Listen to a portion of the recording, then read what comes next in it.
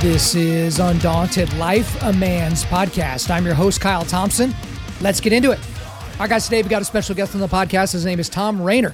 So he is an author, church consultant, and former pastor, and the founder and CEO of Church Answers. So Church Answers is an online community and resource for church leaders. And prior to founding Church Answers, Rainer served as president and CEO of Lifeway Christian Resources, which most of you are familiar with.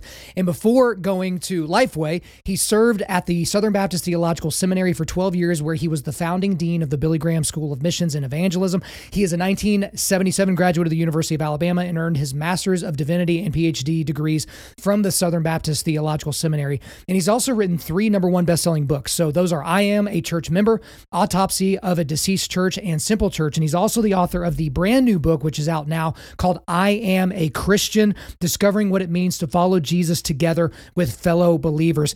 And, you know, I really enjoyed my time with him today. He's also the host of the Rainer on Leadership podcast. There, nailed it. Guys, all that will be in the show notes. But I really enjoyed my time with him today because, you know, we weaved into all these other different subject matters. You know, I talked to him about, you know, how did you become a church consultant? Because I don't know that I've ever specifically talked to one of those. I really liked his answer to that. But we looked at some trends while he was running this consulting firm for about 15 years about, you know, what did healthy churches do during that time period?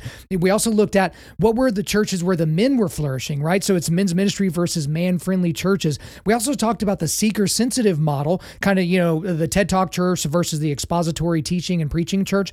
And so we got into the details there and kind of what has the trends been since the early 2000s in those areas. But then we spent most of our time on the new book, I Am a Christian. What that book was about. We talked specifically about different cultures and different belief systems and kind of how the church in modernity is downstream from culture. We talked about, you know, church hurt and how that's become kind of a catch-all category, even if there's not actually church hurt going on. We talked about the importance of the local church because you have a lot of people out there saying, the local church isn't really that big a deal. That was something they needed 2,000 years ago, but I'm going to do my own thing now. You know, we got into, you know, how we need to be evangelistic even in our relationships. We talked about the liberalization of seminaries, and there's probably a bunch of other stuff that I can't quite remember at this point, but I really did enjoy my time with Tom. So guys, without further ado, let's get into it. Tom Rainer, welcome to Undaunted Life, a Man's Podcast.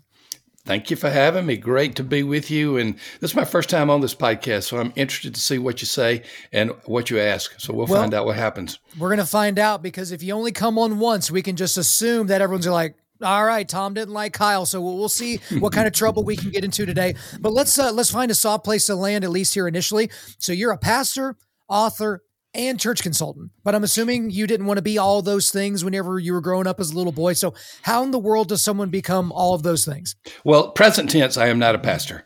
Okay. I was in the business world. From there, I went to seminary. Then I became a pastor of 4 churches.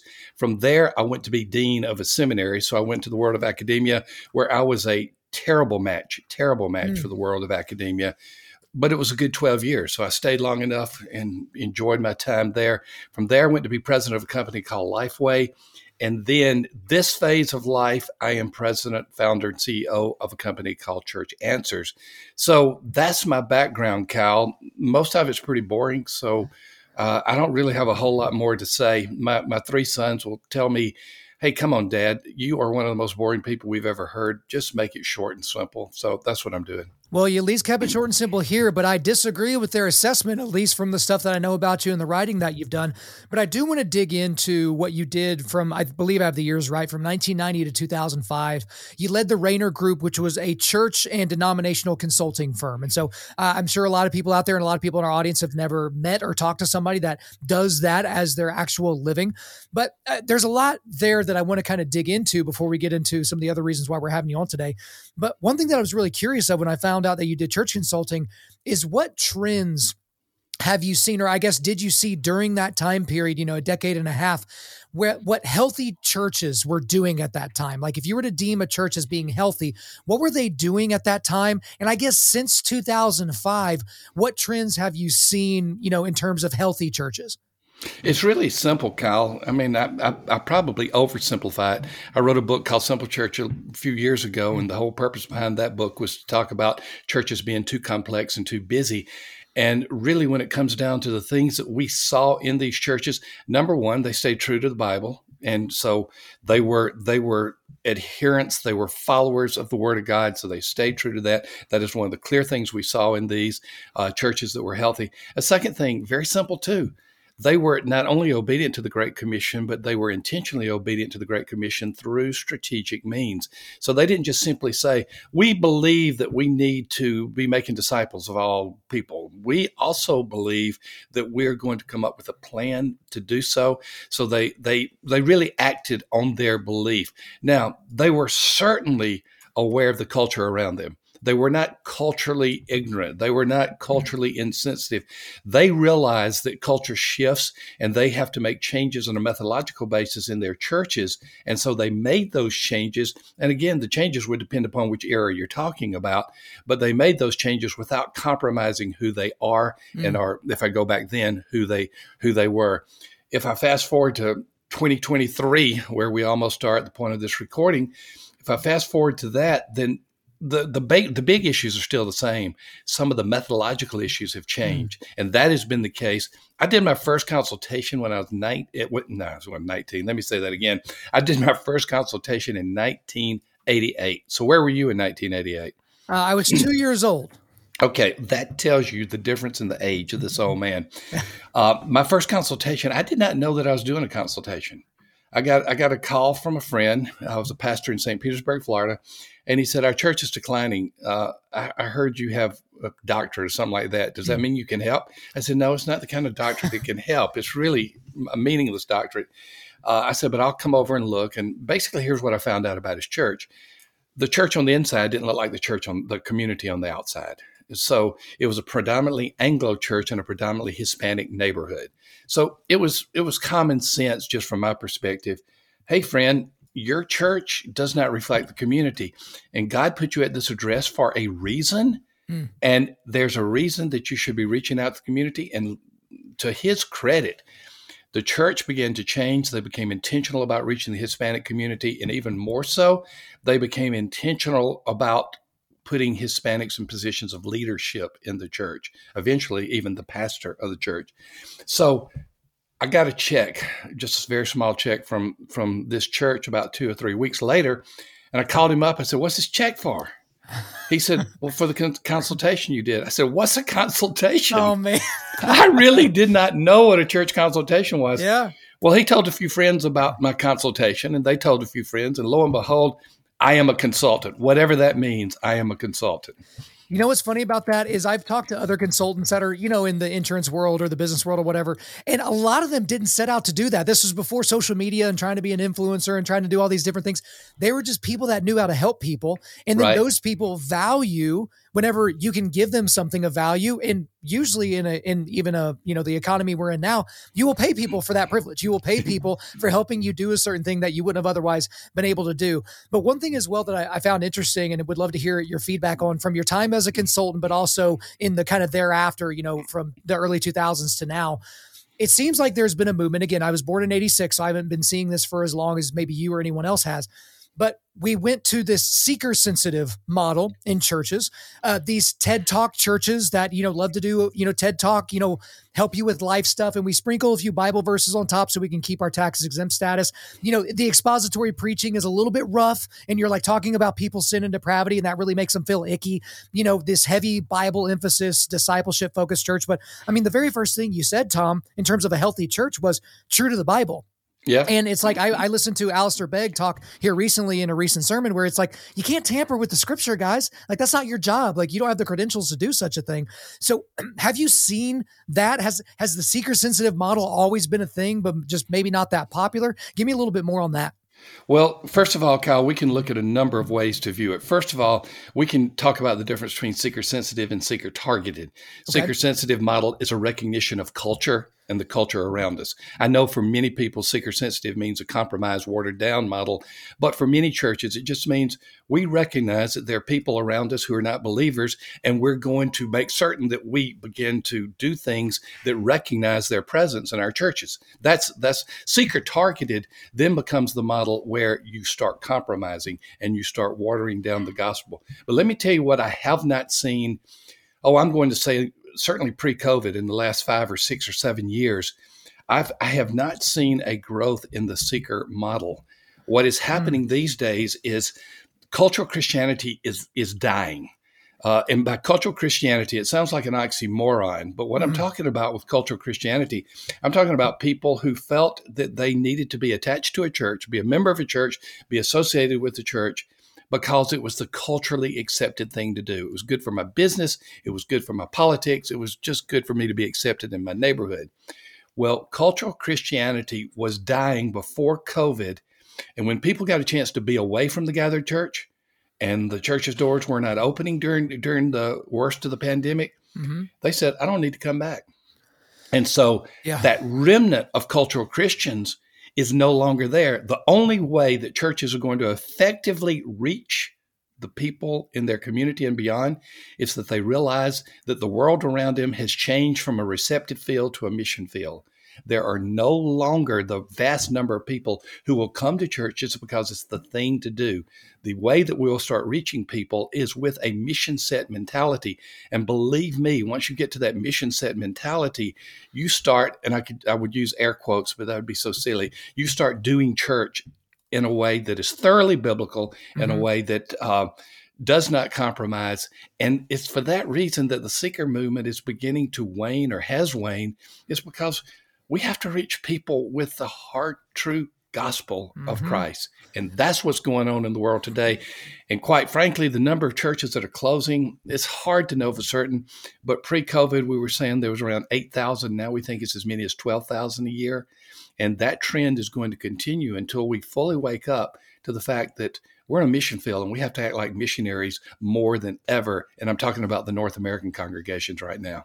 Well, Tom, it's almost like it's a time period where the wheat is being separated from the chaff a little bit, into where, like, when I'm invited to come and speak at other people's churches or things like that, it's typically in a men's ministry context, which I'll ask you about in a second. I always tell the people on staff or the people that, invite me to come, hey, look, I'm the burn it down and walk away guy, because I don't live here. Right. Y'all live here. Y'all go to this church. So like, I'm going to burn away all the nonsense, like all the masks and all the, the stuff that people, the stiff arms, and y'all got to deal with the ashes. And it's kind of like, that's what we're going to see a little bit with Christendom, specifically here in the United States. And one thing I jotted down as well is that that trend that you're describing should be a signal to pastors to stand on the words of Scripture unapologetically. And that's Absolutely. One thing that I encourage men to do is, if you want your pastor to speak out and talk about these really hard subjects like abortion or transgenderism or the acceptance of the LGBTQ revolution or pedophilia or any of those types of things, why don't you set up a meeting with your pastor? Say you need 5 minutes. You go into his office and you say, look, sir, I know if you start talking about these things, the slings and arrows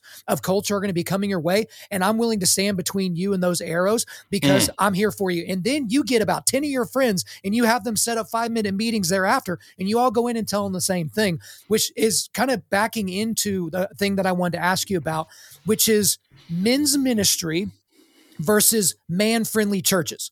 Because churches typically do one of two things. They either don't do men's ministry at all because they don't care, or they do men's ministry like, once or twice a year, they'll do a men's event, like a chili cook-off or hey, let's go cut wood in the woods or something like that. But that's programming. That's not ministry.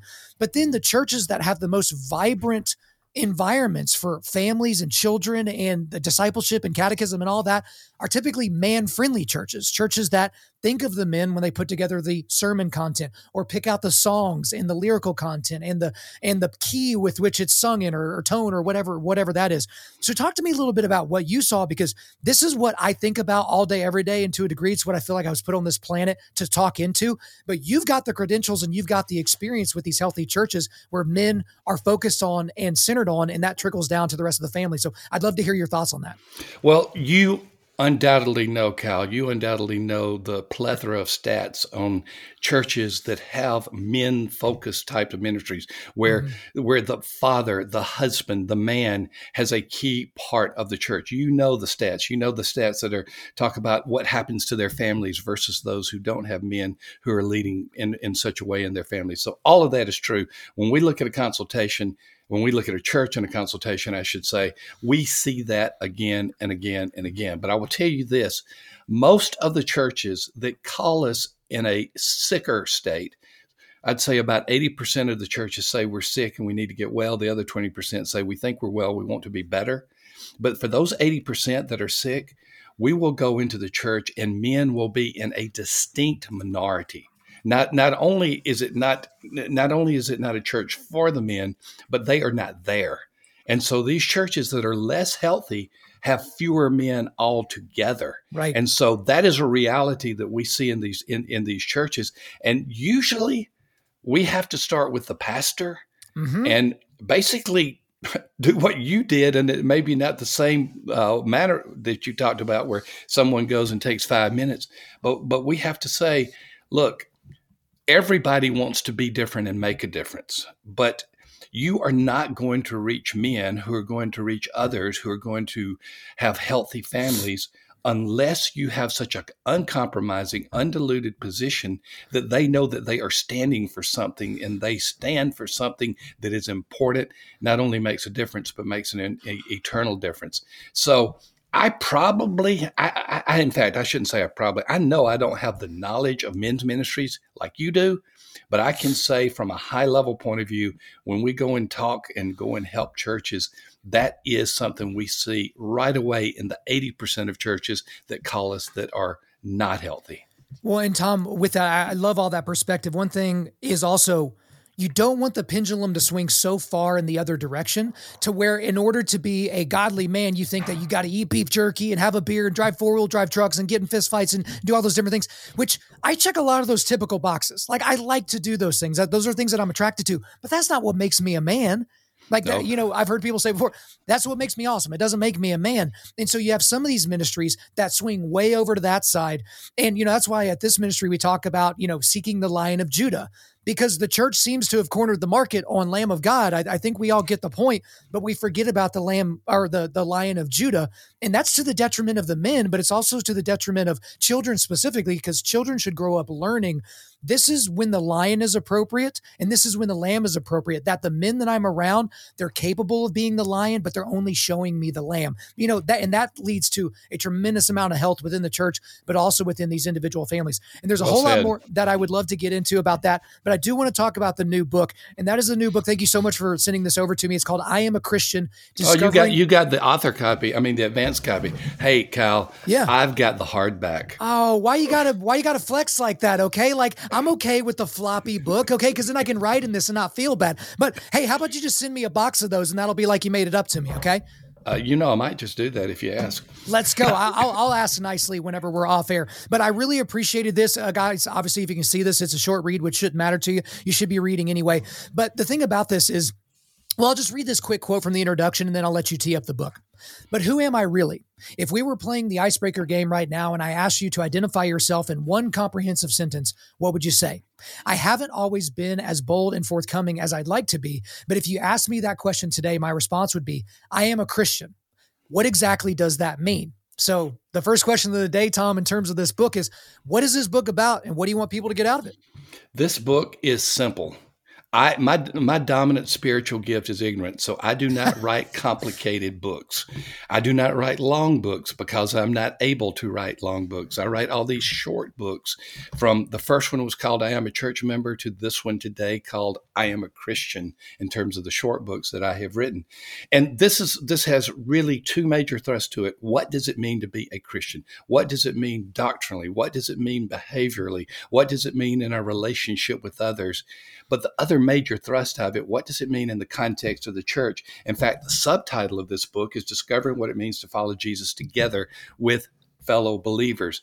I am an unapologetic advocate, fan of the local church.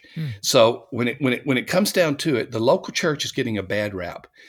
Certainly, it's got weird people in it. I know because I'm a church member. Yeah, and I know that I am one of those weird people. And certainly it has people in it who are argumentative and sometimes do bad things. It's full of sinners just like me. But the church after the Gospels begins in Acts 2. And we talk about the church. We either see letters to the church written in the context of the church or written to leaders in the church, all the way to Revelation 3. The local church is God's plan A and for his mission, and he didn't give us a plan B. And so I am an unapologetic advocate of the local church. And so this book especially has the angle, if you will, the emphasis that I am going to be a Christian, but I am going to be a Christian in the context with other believers. We are going to serve together. We are 1 Corinthians 12, body of Christ. The word members came from 1 Corinthians 12. I am a member of the body of Christ. And if I'm not doing my part, then the church is weaker. If they aren't doing their part, the church is weaker. But what happens when people who are part of the body of Christ, who are Christians, begin to do things together for his glory? It's unlimited. It is totally unlimited. This book, as simple and as basic as it is a reminder of how we're supposed to be living our life as believers in the context of fellow believers. So somebody said, is this a continuation of the earlier book I wrote, I Am a Church Member? In some ways, but it incorporates that and it becomes its own standalone. Here's what it means to be a church member as a Christian. Here's what it means to be a Christian as a church member. That's my thesis. That's a long thesis. No, I appreciate that. There's beauty in simplicity. I mean, one of my favorite people to read that's kind of in the same vein, and in your writing style in this book reminded me of him is the great Phil Robertson. And the things that he says, like he says it kind of in a very palatable way, a very digestible way. And it's good to have, the books from the Carl Trumans and the Jordan Petersons and all those things where it gets really, really deep. But then it's also good to have one of these almost as a palate cleanser because it still has a lot of impact. So I want to actually dig into some quotes and some of the different themes of this book. And guys, just as a side note, there's no way, even with the short book, that we're going to be able to get into everything that was in there. The book is in the show notes. You should pick up a copy for yourself. I mean, he's going to send me a box of them. So, I mean, I can maybe do a giveaway and send some out to you guys. I'm going to send you a box of them. You send me your email address. I'm going to send you a box, dude. We will make it happen, Tom. All right. I want to read this quote from the intro and get a little bit more context on it. All right. In today's culture, many false belief systems are vying for our hearts and minds. The conflict can be both confusing and overwhelming. Right now, perhaps more than any other time in history, we need to understand the urgency of the moment. So the church, Tom, seems to be downstream from culture, and that seems to have some very degrading effects on the foundations of Christian belief. I think probably the most impactful question that Satan ever asked in history was, did God really say? Right? Mm-hmm. Going back to the garden. And we live in a time right now where did God really say that about homosexuality? Did God really say that about gender? I just covered a news story recently where there was a person over in the UK at a prominent school over there that talked about how Jesus was transgender, and he provided evidence via artwork and things like that, that Jesus was actually transgender and had a transgender body. And that's because not only is the church downstream from culture, but the church is taking entire heaping spoonfuls of postmodernism, eating it and pretending it's ice cream. And that's a little bit of a cumbersome issue. But what have you seen? And I guess, why do you think we should really focus to understand the urgency of the moment? Well, the urgency of moment is if we don't know who we are in Christ, if we don't know what the Bible says we are in Christ, we have lost the battle immediately.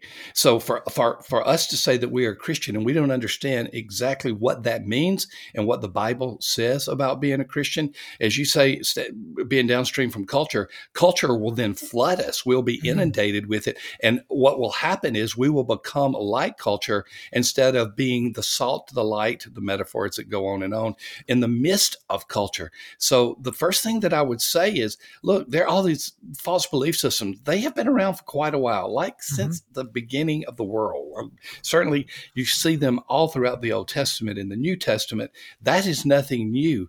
But the Bible has been very clear. We shall take a stand, and we shall be the type of people who not only know that we are Christians, but know why we are Christians and why we believe what we believe and why we do what we do. That's when we become this type of force in culture that begins to make a powerful difference. And by the way, to be someone that is different from culture does not mean that we're a jerk.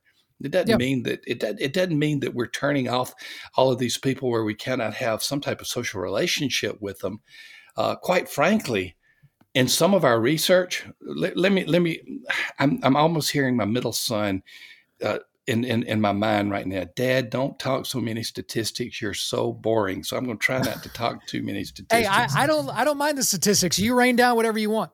Well, I'm going to talk about this one. We did a study. We've been doing a study. It's called a longitudinal study where you do it every so often so you can see the trends that are taking place.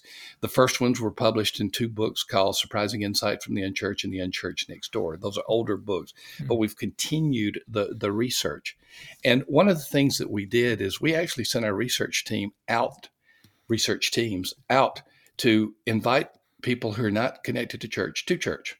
And here's the amazing thing, and this took place over many, many months. Here's the amazing thing we found, and we're still finding it pretty much the same today.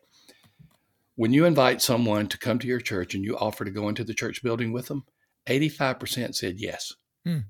I mean, that's culture. Yeah. I mean, these may have been transgender people. These may have been people who have sexual mores different than the scripture. These may have been people who are antithetical to everything you believe, but because you're willing to go and say, would you, they are responding. So one of the things I can say about culture is, yeah, be different than, but don't be intimidated by it, because these people are really deep down hungry for what you have to offer through Christ. So don't be shy. Go out into the world and tell them who you are and why you are that person. I think that's an incredible thing and a wonderful thing for you to communicate to people, because that does give, it gives us pause, and Satan loves to kind of whisper in our ear, don't ask that person, it'll be weird. Like they've got purple hair and a nose ring, like they're never going to come with you. But those are the people that you need to be spreading the gospel to. One thing that came up while you were talking as well, before we move on inside the book, is there's this new trend. And I've had some people on the show recently, and I've talked about this. They say this statement, they think it sounds smart and nuanced and makes them sound intellectual, but it actually means the opposite. They'll say things like, you know what? I want to be known for what I'm for, not what I'm against. And it sounds cute. It really does. It would look good on a t-shirt or a bumper sticker. And then they try to, wax poetic about how Jesus never really, talked about people's sin. He only talked about forgiveness and love and all that, which is really an abiblical mindset if you actually read the text that we see in the New Testament and see the lives that were changed. But gosh, there's this like therapeutic deism that we're seeing in culture right now from these people that are just like, they want to have the happies. They don't want you to make them feel bad. And so they don't want to talk about abortion because it's way too divisive. And they don't spend that extra 5 seconds realizing how they can talk about the issue in a way where people don't feel condemned, but they also understand the level of depravity if you engage in that particular act. But can you talk to me a little bit about that and how that maybe comes back to who we are as a Christian? Did you just make up that phrase, therapeutic deism, or have you used that before? So I heard someone else say there's another word in there that would have made me sound extra smart, but there is kind of this, I think it's maybe culturally therapeutic deism or something like that, but that's where we are, to where it's I've never heard that. I need to turn off the podcast and write down a few things and go write an article and say, hey, I heard this somewhere. Don't give me credit either. I'm a ginger. No one likes me anyway. So it's just kind of how it goes. But yeah, I'd love to hear your thoughts. Well, there is this perspective, and you stated it right. And I understand the sentiment behind that statement. I want to talk about what I'm for instead of what I'm against. And quite frankly, the people who will say those words are the same people who will say, let's define gospel as good news. It is not bad news. But look, this is stating the obvious. We only have good news because there's bad news. And bad news means we've got to confront that and that reality. Bad news means we've got to call sin for sin. It is not us being that type of person that is calling sin sin. Usually the type of people that rub someone the wrong way is how they say it, as much as the fact that they say it. But even if you say it in all the palpable ways and you're rejected by by culture, you still have to take that type of stand.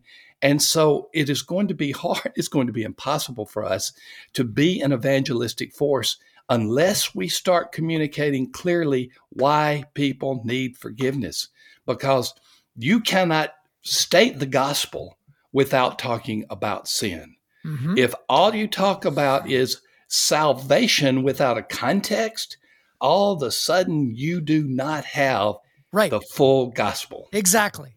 Well, and that's the thing is I understand there are people that they only want to talk about depravity. And it's like, okay, I get it. I'm a depraved sinner. No. You're really a depraved sinner.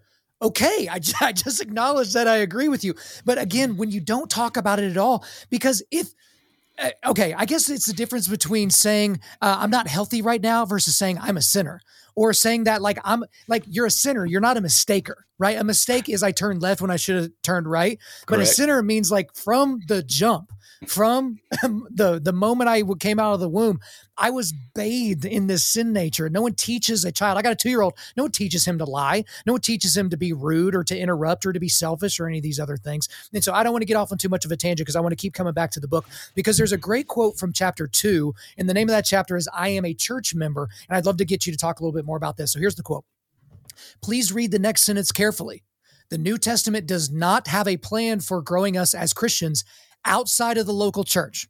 From Acts 2 to Revelation 3, the New Testament is all about the local church. It leaves no doubt that God wants local congregations to be at the center of Christian ministry. And a little bit later in the chapter, you say, your role is to serve, not to be served. Your role is to minister, not to demand ministry for yourself. Your role is to put others before yourself, not to seek to get your own way. Oh, how bigoted of you. How mean. You gave me the sads whenever I read that, because isn't the local church supposed to be about me and my needs, Tom? Like I go back to 10 years ago when Lecrae, a big rapper in the Christian game, he released Church Clothes. And this was this whole mixtape about, he doesn't need to go to church. He doesn't need the local church to he's going to do his own thing. And not that he was the reason for this, but there's a lot of people in our current day, Tom, that they don't think they need the local church because the local church is not serving them. How did we get to this place of such selfish narcissism? Well, we got to this place from the fall, so it is nothing new, but it has infiltrated and it has infected the church. And if I recently recorded a resource called "Autopsy of a Deceased Church." I wrote a book on that same title 10 plus years ago. And basically, here's what we did, Kyle. Our team interviewed people who had been members of churches that had closed. And we asked pastors and church members of these deceased churches what happened in their churches, what took place.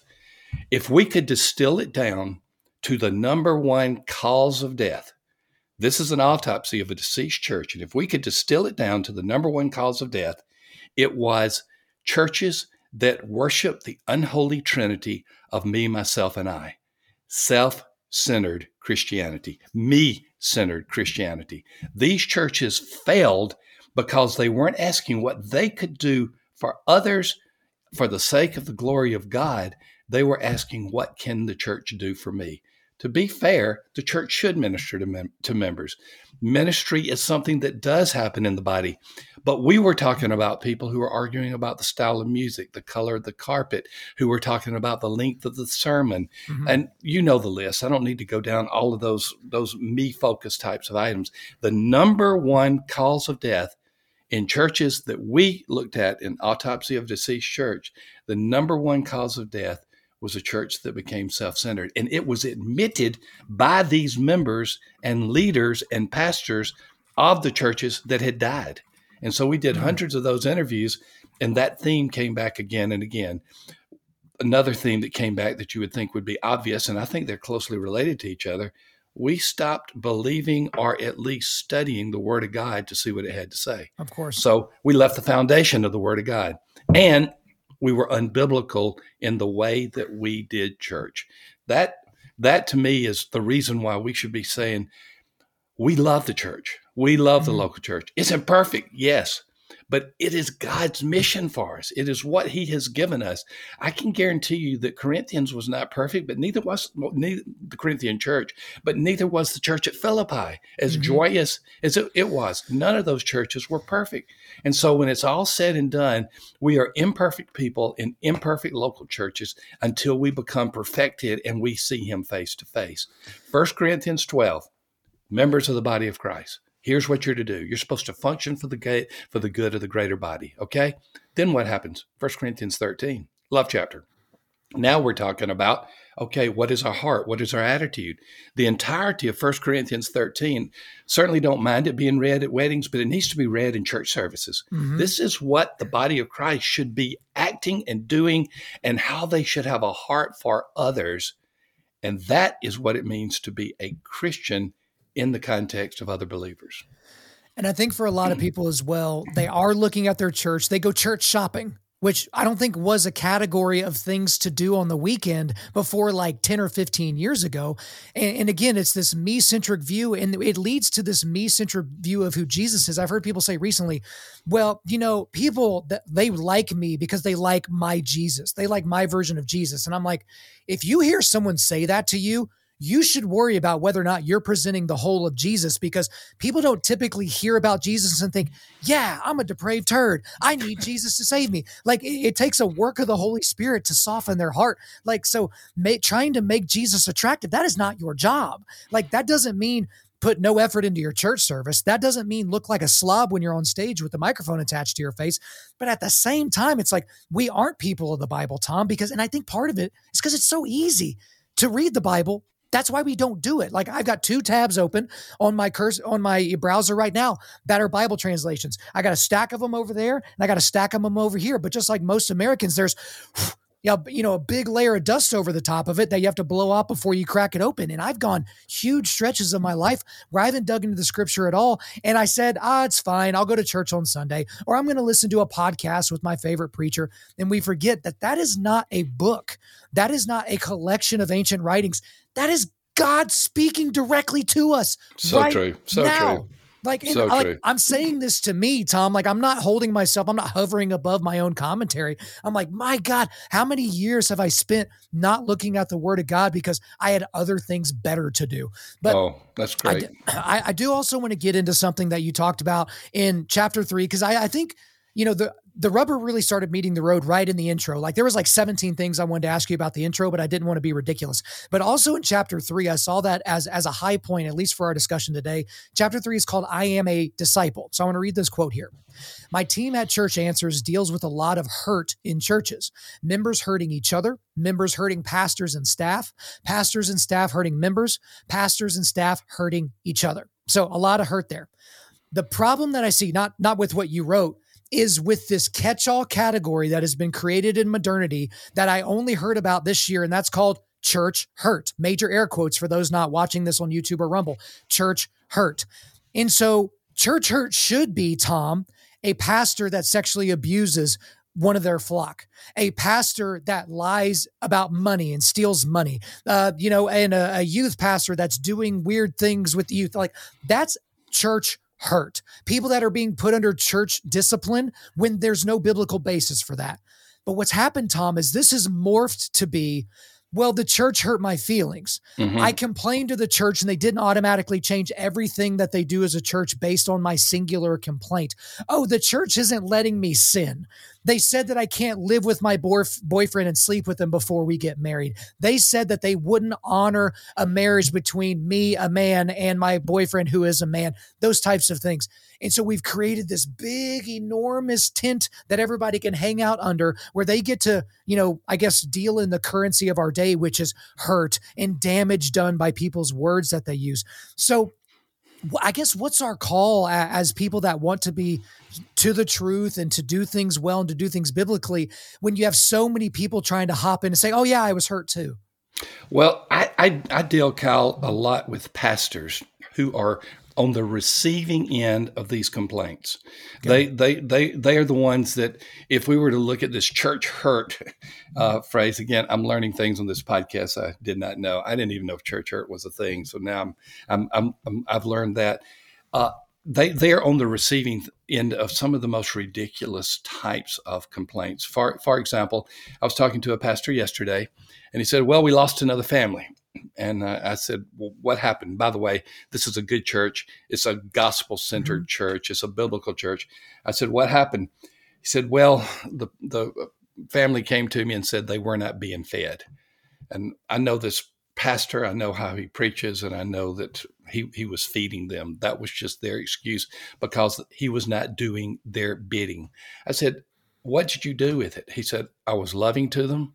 I told them that I didn't agree with what they said, but if they have to go, they have to go, and I will still love them. And that's my point on this is they did not focus an enormous amount of energy on this silliness that is going on in the church. They were pastoral, they were kind, but they moved on. And so I learned from pastors like that. And when I hear a pastor say that, I know that they can feel pain when people say that. I know that when they lose a church member, they can feel the pain on that. But they move on. Here's the thing about it. In a church, you're going to have carnal Christians, or at least Christians who are very low on the maturity scale of where they should be. They're going to do that. You're going to have 9 Christians in your church, whether you know that they're 9 Christians or not. It is going to happen. And whether it's Apollos being compared to Paul, or whether it's someone telling a pastor that he preaches too long or that the sermons are not effective, it's going to happen. So one of the recommendations I have with the world that are, let's say, the church world, is this is a reality. It's going to happen. Don't let it be your focus. It's a lot of silliness, but you don't treat it as silliness when they're telling you that, but then you move on. So there's so much more that I want to get into there. To a degree, shouldn't pastors almost gird their loins a little bit more? Like I understand, I don't want to be too demonstrably critical of a job that I've never been in, right? So I don't understand the weight, because when you're talking to a pastor, you're literally dumping the worst part of your life on top of their head and trying to get them to help you deal with it. That's got to be a tremendous amount of weight. But for a lot of pastors that burn out, that go on these destructive, whirlwinds and make these horrible decisions in their life, I feel like it's because they're not adequately taking care of themselves. They're not exercising. They're not, eating right. They're not getting an adequate amount of sleep. They're not taking sabbaticals. They're not leaving the pulpit for more than one weekend at a time. And maybe they do that once a year. So I guess, because there are quite a few pastors that listen to this, what would be your list of prescriptions of like, hey, here's how you can prevent yourself from burnout. Here's how you can prevent yourself from taking this negativity and then defining it you as a person or whatever. Well, you certainly are right in mentioning physical condition, emotional shape, and those types of issues. I want to go back to the first major church conflict. The first major conflict was in Acts 6, and it was the Grecian widows being overlooked in the distribution of food. It was a legitimate need. Widows who had become followers of Christ usually had been abandoned by their families, and they did not have support for their physical needs. And so when the Greek widows were not getting food and the Jewish widows were getting preferential treatment, it was a legitimate issue. So there's legitimate conflict in the church. It's coming together. We always know that, or we typically know the result of this. They appointed 7 full of the Holy Spirit and wisdom to deal with this. So they equipped people to do the work of ministry. But here is the prescription specifically for leaders of churches. It is in Acts 6:4. We will give our attention to prayer and the ministry of the word.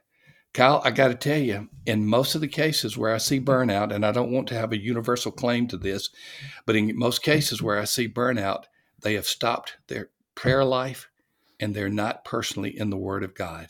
So you're talking about girding your loins and being equipped. Certainly those other factors are important, but almost without exception, I can point to pastors who are going through the motions of activity, leadership, but they're not depending upon God through prayer and the ministry of word. Acts 6:4 is the prescriptive basis of Scripture for church leaders.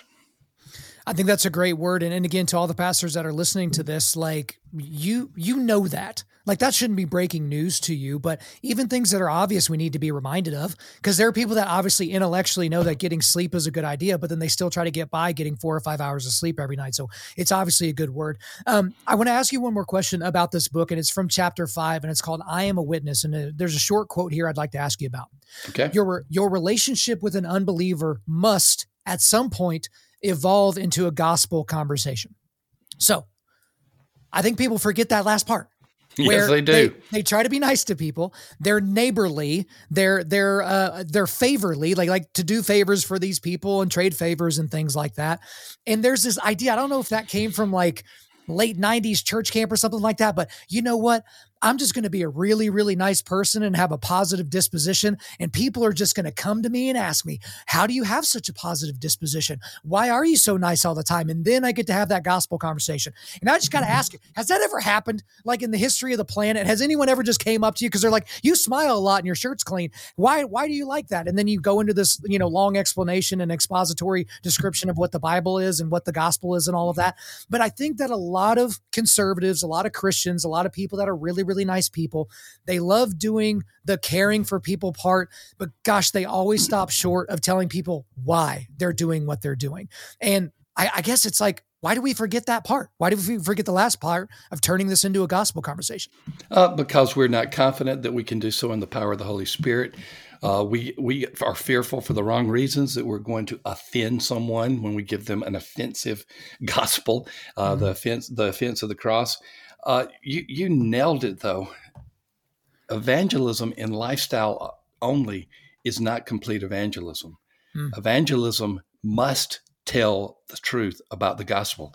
You remember what happened to Peter and John? They're in prison for telling people about Christ. This is in the first 4 chapters of the book of Acts. They talked about this man who had been healed, who had been crippled from birth. And people were saying, what happened? What happened? Well, guess what Peter and John did? They said, I'll tell you what happened. Instead of saying, isn't it a good thing that we connected with him and we feel good about the fact that he has been healed? No, they said, here's what happens. It's Jesus. And they proclaimed the gospel. Well, the religious leaders of the day said, you keep doing that, dudes, and we're going to throw you in prison. We may kill you. Mm-hmm. Well, they wouldn't stop. They threw him into prison. They had an opportunity for a last defense, and they got before the Sanhedrin, and they looked up, and they said, what do you have to say? You can't keep talking this name. That was the way they referred to their gospel proclamation. You can't keep talking about this name. And Peter and John looked up and said, we cannot stop telling about everything we have seen and heard. They knew that the gospel was not the gospel without telling about Christ. They had done a good deed in the power of Christ. A man had been healed, but it had to be accompanied with the truth behind who healed him. That's the gospel. And I think what this lends itself to as well is, I think you're right that people don't think they're equipped to have that conversation. But what I would argue is that indeed they're not equipped to have the deep theoretical, philosophical apologetics question. True. But I know people that don't have a brain that could, lightly toast a piece of bread on both sides. I've put myself in that category before, but I've studied apologetics and I know how to deal with a lot of those answers. And as Paul tells us in the New Testament, we need to be ready to stand and give an apologia, to give an argument for why we believe what we believe. And so I think it's incumbent upon us to study church history and theology and all these other different things. But at a different, we also have to be careful with saying or be comfortable rather with saying, yeah, I just don't know. I don't know why that is. I can give you a philosophical argument as to why bad things happen to good people, but I can't tell you specifically why your 17-year-old niece died of cancer. I can't give you an answer to that. All I can tell you is that the God that is real is a God of love, and he sent his son here to become the propitiation for your sins and mine. And that is the only way that you will see the Father in your afterlife. And so I think to a certain degree, it's you need to let the gospel stand on its own 2 feet. You don't need it to depend on your level of recall, how quickly you can bring a verse out or how quickly you can suggest a book for somebody to read, and how I think that's important. I got to write that down again. You need to let the gospel stand on its own 2 feet. Would you send me your book of quotes? I would love to. I'll send you several of my books. You send me your book of quotes. Okay. What's going to be funny about that is it's going to be a pad about this, and I'm just going to jot down the last 4 or 5 things I said that I thought was pithy, and I'll send that over to you and give you my John Hancock on it. But what I think this gets to a discussion of as well, and this has been a big problem for me, so I'm just going to ask you this question selfishly. I don't even care if my audience cares, but there have been huge stretches of my life, Tom, where I didn't read the Bible because I thought, well, you're not supposed to just read the Bible. You're supposed to study it. And it's well, I don't have time to study it. And so since I don't have time to study it and to compare translations and to look at the original Greek and all that, then I'm just not even going to read it, because I got to this point to where it's man, it could take you an hour to read a 4 verse story in the Bible, just looking at the different comparisons and the different commentaries. And so it almost ties you down a little bit. So what would be your advice to me specifically when I get into that mental mode of, gosh, I just don't really have time for that right now? As you know, I deal with pastors. I've said that 3 or 4 times in this podcast. And what you just described is what happens to many pastors. They stop reading the Bible from a heart perspective because they think they're supposed to read it purely from a cognitive or study perspective. They're used to looking at the Bible to prepare sermons and other biblical teaching. And so they get to the point where they say, I'm exhausted. I cannot just, they may not be saying it consciously, so I got to be careful, but they're saying it in some way or another. I cannot just read the Bible and let God speak to me and just let it flow. If they stay in the Bible only from a study perspective, it is almost the same thing as there not being in the Bible, because it is not letting God speak to them from the flow of Scripture. I am all for deep study of Scripture. I love expositional preachers. I love to listen, like you said, to Alistair Begg. He's one of my favorites. I Mm. love to listen to those who have dug deeply. But I also love to hear from people who are immersed in the Word, where the Spirit is speaking just as they read it on a devotional level, just as they read it as they would in a conversation with God. Remember, it's God's Word. And when someone speaks, they're not necessarily trying to exegete for you, they're Mm-hmm. trying to talk with you. Yeah. God's Word is a conversation, and it is a conversation from the true and living God. We can take time to listen and just relax a little bit and not worry about the multiple translations and the depth. There are times for that, but there's also times just to listen to what God has to say through his words. I would advise someone who is maybe doing that to start going through the Psalms again and Mm. just read them and say, God, just speak to me through these. They'll even make it through the imprecatory Psalms because they will allow God to just speak to them and then get back in that devotional, heartfelt way of reading the Word of God. I love that. And one thing that's been a helpful thing for me in my brain is I've tried to stop saying the Bible says, and I've tried to replace that with God says through his word, That's because good. that's different, because the Bible is a thing. The Bible is something you can set on your table. The Bible is an app that you can open on your phone, but that's not all it is. It is that, but it's also God speaking to us through his word, through his apostles, through, the fathers of the faith and in those different things. And so I think that gives you a little bit of a different, I guess, level of anointing as you're preparing yourself to go into Bible study. Like, again, it's not the Bible says, it's God says through scripture, God says through the Bible, like those types of things. It just frames it a little differently. Now, Tom, I'm looking at the clock here. I know we're running out of time. I know I have like 47 other things I want to ask you about, but I want to end with this. And it may seem like a little bit of a divergence from some of the stuff that we've talked about, but I want to talk about the liberalization of seminaries across the United States, because there have always been liberal seminaries. There have always been people that have been fairly loose with the scripture and the meanings of words. And I'm obviously very, very skeptical of anybody 2,000 years after a particular thing was written coming to me and saying, aha, I have figured out what this word actually means. And wouldn't you know it? It agrees with my political sensibilities. How interesting. But I've read this guy's tweet a lot, and I've talked about it on my show. There's a guy that's a faculty member at Northwind Seminary. I'd never heard of Northwind. I don't know this guy's name is Dr. Kevin Young. And I read this, and just the deep level of heresy is astonishing. I've realized that for me, gay marriage actually points to a more beautiful semiotic of Christ and his church than a mere hetero one. God's kingdom is diverse in makeup, experience, and belief, but one thing unites above all: love. Right? Mm-hmm. And so you read that and it's like, okay, this guy's not only saying that, a gay marriage and gay relationship is okay, but it actually provides a more beautiful semiotic, a more beautiful picture of Christ and his dedication to his bride, the church. You don't get this from a strict conservative reading of what the words actually say in English, much less what they were meant when they were written down in Greek or Hebrew or Aramaic. And this is a concern for me because obviously Gen Z is the most liberal of all the generations that we've seen. Their grasp of truth is interesting. The moral liberalism of the things that they believe. They think that, you're too judgmental if you have standard views on particular things. But I think a lot of this is because we have these liberal seminaries that create people like a Raphael Warnock, who is a reverend and now a United States senator, or still a United States senator, who doesn't believe in the resurrection and doesn't believe that a woman should be kept from killing an image bearer of Christ that is currently residing in her stomach. So do you see this getting any better in the future? What can we do about it? I see it coming in waves. Now, what the next wave will be remains to be seen. You're talking about Gen Z, but you're talking to an old geezer right now. So I am a baby boomer. I came through the 60s. My most formative years were the 60s, the civil rights riots, the assassination of Kennedy, and all of those things, and Woodstock as well.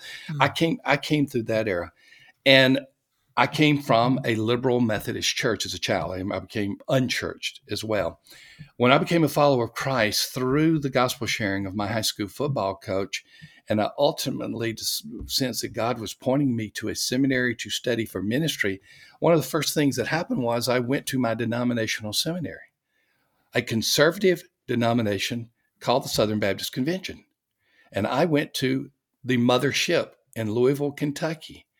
And as a student in the 80s, I sat in class and heard that the resurrection was not real. I heard that the virgin birth, particularly as portrayed in Isaiah, whether it was Deutero-Isaiah or Trito-Isaiah, the three author myth, I sat in classrooms, but I also saw the pendulum swing the other way, where biblical truth became the standard.